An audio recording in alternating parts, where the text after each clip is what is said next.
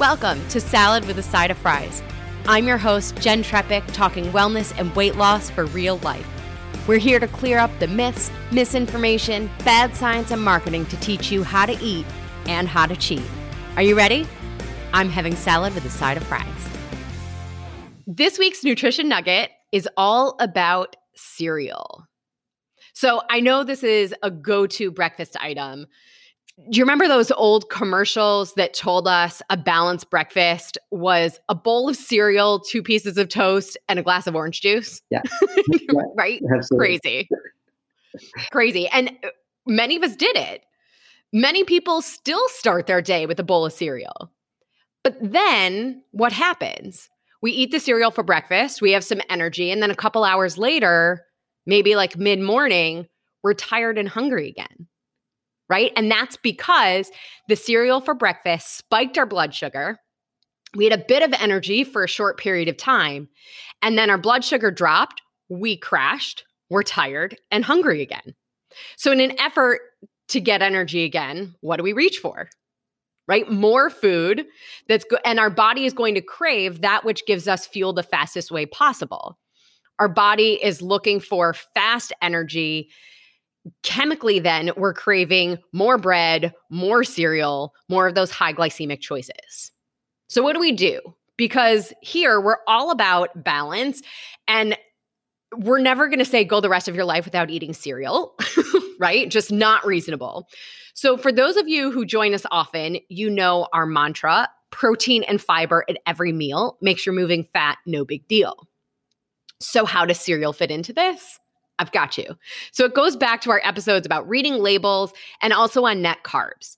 So you're going to read the labels of your cereals, choose the one that has the lowest net carb possible. But truth be told, you're going to be hard pressed to find a cereal that offers you single digit net carbs. There are a couple out there, but they're not in your typical grocery store. And like I said, we're all about being reasonable. So here's how we can do it. Read the label, see what you can find, like I said, that's as low in net carbs as possible. And no matter what the net carbs are, we want to choose something that has at least 5 grams of protein, and at least 5 grams of fiber, and less than 5 grams of fat. Remember that rule of 5. And then read the ingredients to be sure that it's actually made of whole or sprouted grains. From there, we're going to build our meal. Remember, protein and fiber. And we also want some quality fat. So what can you add to your cereal to give you some extra fiber? Fruit is an awesome one, right? That's really my go-to, especially with cereal. And then you can add some protein and quality fat with some nuts. We talked about nuts on last week's nutrition nugget, so I'll send you guys there for more on the nut front. I've also been in a situation with limited options years ago. I was a photo shoot producer and traveling for work, and the breakfast options were really limited on the photo shoot. So I actually made a protein shake and used that as almost like the milk with the cereal. Again, trying to get that protein and fiber to keep us balanced. Perhaps, remember too, it doesn't need to be everything coming from one source. So we can get a little bit of protein from the nuts and maybe maybe a protein shake or the milk or an egg coupled with it. And then maybe you don't even necessarily need a full serving of that cereal. Maybe you can add it in. So for another breakfast example, maybe you're having low-fat Greek yogurt or low-fat cottage cheese, adding some almonds and walnuts, some berries, and then sprinkle the cereal over it for some texture. You're getting your cereal fix, but avoiding that spike and crash from cereal for breakfast. Sound good? That sounds great. I think breakfast is my hardest meal for sure, because I just run out of options and I find myself eating eggs almost every day, right? Some oatmeal almost every day. So I think that's really valuable just to mix it up a little bit. I'm going to put some protein in, maybe some muesli cereal or something like that. Get that. I like that a lot. Yeah. And that actually, you just brought it up, the oatmeal, the hot cereal thing. So really quick to touch on it, you want to make sure that your hot cereal is starting from a grain and a form as close to nature as possible. So that means choosing the steel cut oats.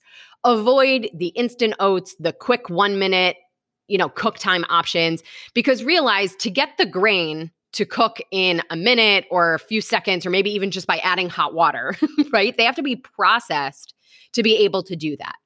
That processing can actually change the nutritional value of the food. Remember, the more work the machine does, the less work our body does. And our body's digestive system was meant to do that work, to break down our food. So those instant versions have virtually zero fiber or protein. So if you want those hot cereals, especially as we head into colder months, choose the old-fashioned, long cooking versions. Make them, in a batch, maybe on the weekend or one night while you're making dinner, and then throw it in the fridge. And then it's still fast in the morning. So there you have it, guys. Cereal can be a tough one when focusing on our health, but it's not off limits. That's great. Awesome. Yeah. Mike, one more time, thank you for being here. Thank you for having me. This is excellent. I love it. Awesome. As always, everybody, I'm your host, Jen. Oops. We're going to do that again. Yeah. As always, I'm your host, Jen Trepeck. Connect with me on Instagram at Jen Trepeck, JENNTREPECK. Our Facebook page is at the same handle, and we want to hear from you. So please submit your questions, ideas. Of course, share us on social media so that we can tag you back and get to know what your favorite takeaways are in your favorite episodes. And social media is also an easy way to reach out to learn more about working with me directly or addressing your personal concerns. Of course, if you're not already a member, join our membership program by going to glow.fm/salad with a side of fries to get this week's recipe for the breakfast bars with frosting, another easy breakfast for everybody, and your free one-on-one 30-minute session with me.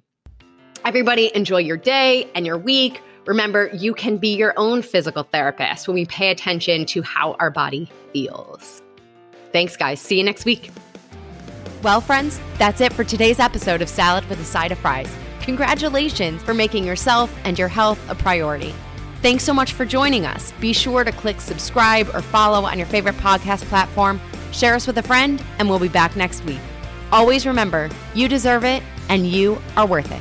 Happy healthy.